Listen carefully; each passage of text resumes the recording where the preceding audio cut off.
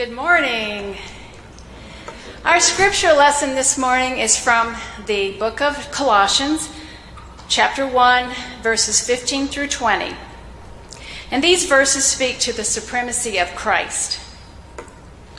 He is the image of the invisible God, the firstborn of all creation.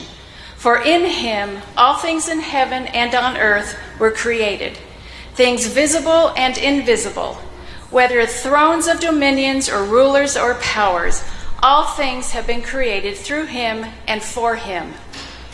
He himself is before all things, and in him all things hold together. He is the head of the body, the church. He is the beginning, the firstborn from the dead, so that he might come to have the first place in everything. For in him all the fullness of God was pleased to dwell.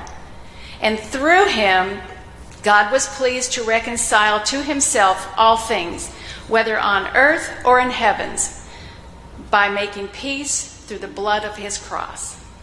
This is the word of God for the people of God. Thanks be to God. Thank you for the incredible music this morning. Thank you so much, Emily. I remember when I was in seminary, Dr. Gordon Thompson, and some of you may have crossed paths with him over the years, was telling us in class one day about the last Sunday at Ebenezer Baptist Church in Atlanta when Dr. Martin Luther King Sr., it was his last Sunday.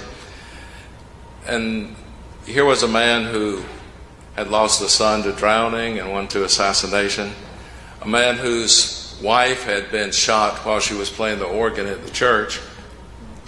And he was preaching, and then he stopped preaching, and he began to sing, and he started to sing the last stanza of that, "Oh, to grace, how great a debtor daily I'm constrained to be." And I thought, if someone who had been through so much could sing that, how much more can we sing, "Oh, to grace, how great a debtor for all that God has done for us and for God's walking with us every day of our lives." And thank you, Karen, so much for the beautiful reading of the scripture this morning. I want to catch us up for just a second on where we've been. This is the last sermon in a series based on Charles Wesley's hymn. Some call it the national anthem of United Methodism, "Oh, for a Thousand Tongues." And this could go on for much longer, so maybe you're glad that it's not. If when you get the hymnals back out there, if you turn over one page, there are like 12 more stanzas in addition to the ones that are on page 57. So he was such a prolific writer. But on the first Sunday of the series, we talked about, "Oh, for a thousand tongues." If we had 1,000 tongues, not 1,000 people gathered, but 1,000 tongues, would that be enough to praise God for God's greatness, God's awesome power and love? And then on the second Sunday of the series, we talked about, "My gracious Master and my God, assist me to proclaim." That's a heavy calling for any of us, clergy, lay people, all of us, to share the good news. And we need help. We need one another. We need the power of the Holy Spirit to proclaim the good news. And then the third Sunday of the series, Jesus, the name that charms our fears, that bids our sorrows cease. And goodness knows our fears are easily ramped up, especially in a time like this. And Jesus can charm those fears. And then on the fourth Sunday, he breaks the power of canceled sin. We don't have to carry the burdens of days past. Those sins are canceled. They're wiped out. They are crossed out by the cross of Christ. And then last week, we combined the fifth and sixth stanzas, and we simply talked about broken down and fixed up, and spent a lot of time talking about how he causes the blind to see. And hopefully we had a chance to look into our own, not just mirrors, but our own hearts. And for the Holy Spirit to reveal our blind spots to us, because goodness knows we all have them. I know I do. The seventh stanza today, and we just sang it, and we'll get back to it in a moment. But I want to talk about camp meeting just a little bit more, and then we'll turn that topic loose for a while. In their book, If Saddlebags Could Talk, And it's a fascinating book if any of you would ever like to borrow it. Frederick Mazer and Robert Simpson have a chapter on camp meetings. So I thought on this, our last Sunday in the camp meeting series, I want to begin by sharing with you just a little bit of their thinking, just a few of their short stories, and then we'll begin to look at this stanza for a few minutes. Camp meeting throughout the 19th century was the premier agency for evangelism. It was a way you got a lot of folks together and shared the good news of Jesus Christ and the gospel and what that meant in the lives of people. Bishop Asbury, remember, was in this country and was in the state of Georgia and in the southeast for quite a while, early in the days of our church. He extolled the worth of camp meeting, and he had an expression that he used I've thought a lot about, and maybe you've heard this before. He said, camp meeting, the great plow that tears all of us up by our roots. Now, that's an interesting expression, isn't it? A great plow that tears us up by our roots. He says these meetings are forts and fortifications. And by the middle of the 19th century, camp meeting became markedly institutionalized, reaching the point where manuals were published about how you held a camp meeting, where the benches were pressed, how the arbor was built, everything lined out, just like folks have a way of doing. And just like we have a way of doing in the church across the centuries, things become institutionalized. And goodness, even how far apart the benches were at the camp meeting. That was all spelled out in the book, and you had to be by the book. Now, the early part of the 19th century, these meetings began to move towards some extreme emotionalism, something that makes some folk uncomfortable in worship. An incident in 1810, chronicled in a treatise about an Albany, New York camp meeting, illustrates camp meeting emotional fervor. And this is an interesting story, I thought. I hope you do. After a sermon, a prayer meeting was held down front of the camp meeting in the arbor. And this writer says it was a bedlam of bedlam, some singing, some praying, some jumping, some clapping, some wringing their hands, one falling here, another falling there, crying out, "Glory to God! I am happy, the Lord has entered me," and then bursting forth in song and praise, shout, shout. We are gaining ground, glory, glory, hallelujah. Satan's kingdom's falling down. You could just picture what was going on there. Now, camp meeting was not always a place of serenity and peace. Outside the camp meeting, sometimes there was a place called the Devil's Camp on the outskirts where the scoffers came to carry on. And according to the history, they would sell liquor, gamble, and generally tempt the faithful. Such ne'er-do-wells were a constant bother to the preachers at the camp meeting, as you can imagine. But on occasion, the harmony of camp meeting would be disturbed by other religious groups who would disagree with the Methodists. Imagine that. Now, one experience of this nature may be found in the autobiography of Peter Cartwright, one of the early preachers in our movement. He had quite a reputation. He had no problem in calling out dissidents and calling them down and holding them accountable, calling them out in public. He described one camp meeting that he said was numerously attended. That's sort of like a ministerial estimate for the year-end report. I guess numerously attended. He had no problem with these folks who caused so much trouble. And he said there was a good and gracious work of religion going on among the people. And then a group, well, he names it. It's another denomination. I won't call their names. We'll just call them troublemakers for the sake of our time together today. He said a group of troublemakers tried to break up the meeting, but they were no match for this wild man preacher. An old woman began to shout and speak in an unknown tongue. And he said, just then my attention was drawn to the matter. I saw in one moment that the whole maneuver was intended to break up the good of our meeting. I took hold of the old lady's arm and I told her she needed to hush that gibberish, then I would have none of it, that it was presumptuous and blasphemous nonsense. She took me by the hand and said, I have a message directly from God for you. I said, I will have none of your messages. If God can speak no better than through the medium of an old hypocritical lying woman, I'll hear nothing of it.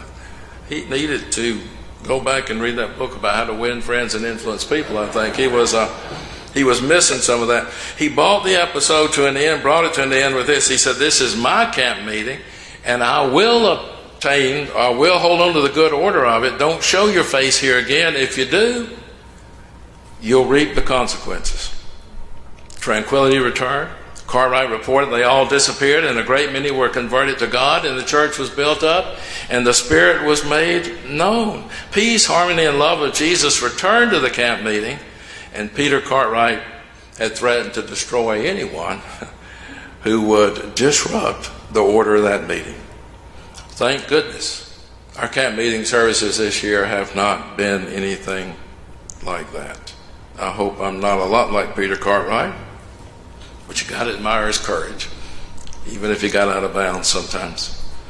In Christ your head you then shall feel your sins forgiven, anticipate your heaven below, and own that love is heaven. Stanza 7 of this hymn originally was stanza 18. The opening line of that stanza used to say, with me your chief you then shall know. Chief is Charles Wesley's characterization of himself as the chief of sinners. An expression from 1 Timothy 1:15. This is a faithful saying and worthy of all acceptance, that Christ Jesus came into the world to save sinners, of whom I am chief. And that's in one of the earlier translations of Scripture. I'm not exactly sure when that all changed around, when it changed from with me your chief to in Christ your head. But the current way that this stanza is in our hymnal leads right into our scripture lesson for today that was read a moment ago. He, Jesus, is the image of the invisible God, the firstborn of all creation. And I cannot hear this passage without my mind wandering back to Genesis chapter 1 and John chapter 1. So God created humankind in God's image. In the image of God, He created them. And then from John, in the beginning was the Word, and the Word was with God, and the Word was God. He, Jesus, was in the beginning with God. If we want to know what God is like, as one writer has said, we have a spitting image in His Son, Jesus the Christ, the firstborn of all creation. Incarnation, the theological word we use to talk about a concept that's just way beyond our level of understanding as human beings. Incarnation, Word become flesh. One of my favorite old stories, and it's been told so many times it's about worn out, but it still has a little good in it. A little girl, afraid to go to sleep in her room all alone at night. And she calls her mother and says, Mama, I'm afraid. And Mom says, darling, you don't have anything to be afraid of. God is right here in this room with you. And she said, Mama, I know that, but I need a God with some skin on. Sometimes we need a God with some skin on, some skin in the game. And Jesus put it all in the game, put it all on the line for us. For in Him all things in heaven and on earth are created, visible and invisible. He Himself is before all things, and in Him all things hold together. Love Paul's description here. And again from John chapter 1, all things came into being through Him, and without Him nothing was created. Nothing came into being. The pre-existent Christ, the co-creator with the Father of the entire universe. And the church has always searched for ways, searched for words to talk about all the facets, how awesome this amazing God is, and we always come up short. Our words fail us. We know what we're trying to say and do, but we don't quite get there. All of our efforts fall short. But we are compelled by curious hearts and by searching minds to keep looking into the depths of the mystery of our God. He is the head of the body, the church, the firstborn from the dead, so that He might come to have first place in everything. In Christ your head you then shall know, the hymn writer declares, agreeing with Paul that Jesus the Christ is qualified, the only one qualified to be in charge. Head of the body, first place in everything. Is that the way it is? Is that the way we would like for it to be? If Jesus moves to the front of the line, to the top of the list, then what's going to have to be relegated to a lesser position? And we begin with our own hearts, always a good place to start. Our lives, our habits and hobbies and hopes and hungers, all of these things give a pretty clear picture of our hearts. How do we spend our energy?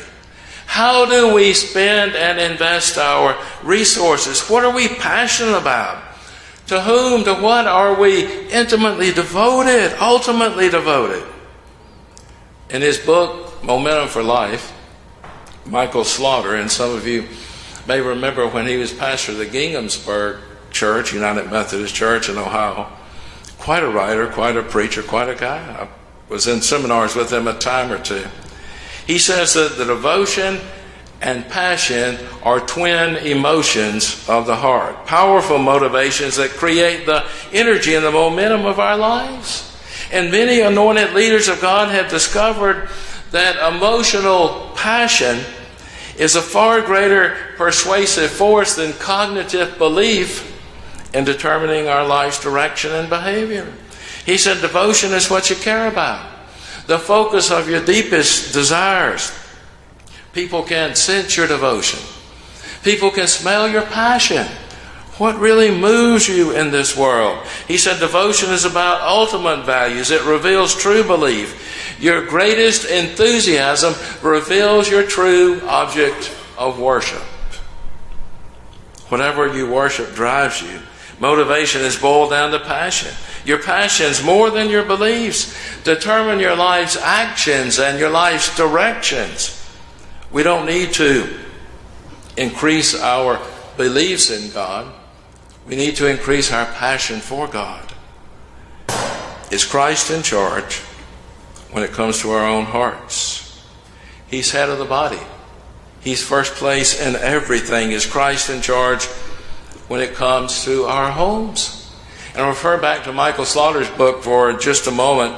He said the same principle works at home. Our children pick up our passion, what we really believe in, what we get excited about, more so than just hearing our words. They're more influenced in their worldviews and life values by the object of our devotion than by our stated beliefs.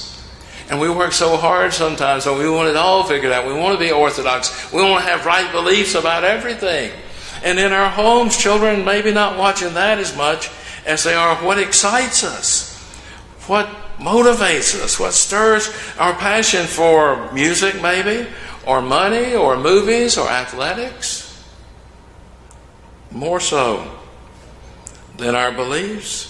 And sometimes they struggle with our beliefs. And sometimes they tune out our beliefs because we simply state them and they don't see our passion for our faith and for what moves us and for what saves us and gives us our hope.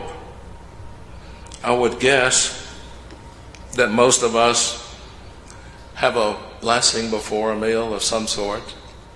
But how often does that become just a nod to God sort of moment?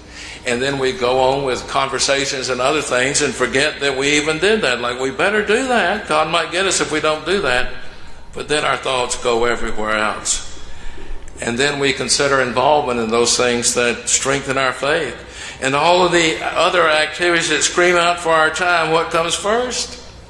What comes first? Who's in charge? To use a preschool expression, who's going to be the line leader? Is it going to be Jesus the Christ? On the home front, on our home fronts, who's most likely to break in line in front of Jesus? Head of the body, first place of everything. Is Christ in charge when it comes to his own body, when it comes to the church, the body of Christ? In one of his books, The Body Being a Light in Darkness, Chuck Colson, and some of you remember him and remember his writings. He said this. He said, the church is not a democracy and never can be. We change rules and practices, and sometimes, heaven forbid, we sing new hymns and use different styles of worship. We can change forms, but not our foundation, he said, for the church is authoritarian. It is ruled over by Christ, the head of the body, the head of the church. And this thought came to me the other day as I was thinking and writing and in conversation. The difference in the two words ownership and stewardship. And how easy it is for us to say. And for me across the years to talk about my church as if I owned it. God has called us to be stewards of the church. He's entrusted it to our care. We're not owners, we're stewards. There's a big difference. And I hope you'll wrestle with that and think about that with me over these coming weeks. So what's the appropriate image for us here? Jesus in some military dictator's uniform with a firearm on one side and a sword on the other? Or Jesus, CEO behind the big mahogany desk on the top floor of the tallest skyscraper in the heart of the city? Jesus, who though in the form of God, did not regard equality with God as something to be grasped, but emptied himself, taking the form of a slave, being born in human likeness, and being found in human form, he humbled himself and became obedient to death, even death on the cross. Therefore, God highly exalted him. And then my favorite story, and I know I've told it too many times, and I'm hoping some of you have forgotten it, but let me just tell it quickly again. About the guy who had gone to work in the big corporation, and he started off in the mail room in the basement and walking through the cubicles one day down there and everything, sorting the mail. He saw a bug on the floor and he raised his foot to stomp the bug, and the bug spoke to him. The bug said, "Whoa, if you'll spare my life, I'll grant you anything you want, any wish." And of course the guy said, "Well, I don't know if that's true, but a talking bug's pretty cool." So he reached down and he got the bug, put it in a box, kept it in his desk. One day decided he was tired of that mail room. He wanted to be up on the next floor and wanted a promotion in the company. And so he took the bug out and asked for that, and it happened. And it happened day after day. He had moved from one floor up to another. He had more help, more administrative assistance. And pretty soon he was in charge of the entire corporation. Had an office in the penthouse. He had every amenity you can imagine that a corporate CEO would like to have and more. And one day he was walking around and surveying his territory, and he saw a door he had never seen before, and he opened it, and there was a stairway, and he started up the stairway, and he tripped, stumbled over somebody in the stairway. And he said, "Who are you, and what are you doing here?" He said, "I work for you, sir, in this company, and I come up here on my lunch hour every day into this stairwell where I'm alone, and I pray to God." And the guy said, "What is prayer?" And he told him, "It's communicating with God, listening, speaking." And then the guy said, "And who or what is God?"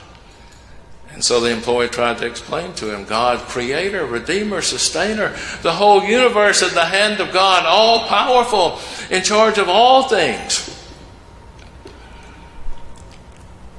And so the guy went back to his office, got out the bug, woke the bug up. It had been a long time since he talked to him. He said, "Bug, tomorrow when I come into work, I want to be doing what God would be doing if God were part of this corporation." And the very next day, he found himself back in the mailroom. He was in the form of God. He did not regard equality with God as something to be grasped. And then I put a little epilogue on the story, and I'll end with this. They're in the mailroom, and somebody is asking a friend, he said, "Who's in charge down here?" Him? Him? He has no form or majesty that we should look at him. There's nothing in his appearance that we should desire him. Tell me the truth. Who's running this show? Him? The one from whom people hide their faces? "Okay," he said to your friend, you've had your fun. I'll give you one more chance. Tell me who's in charge down here." And he told him. And the guy said, "Yeah, right." Imagine the guy with those scarred up hands being in charge. Amen.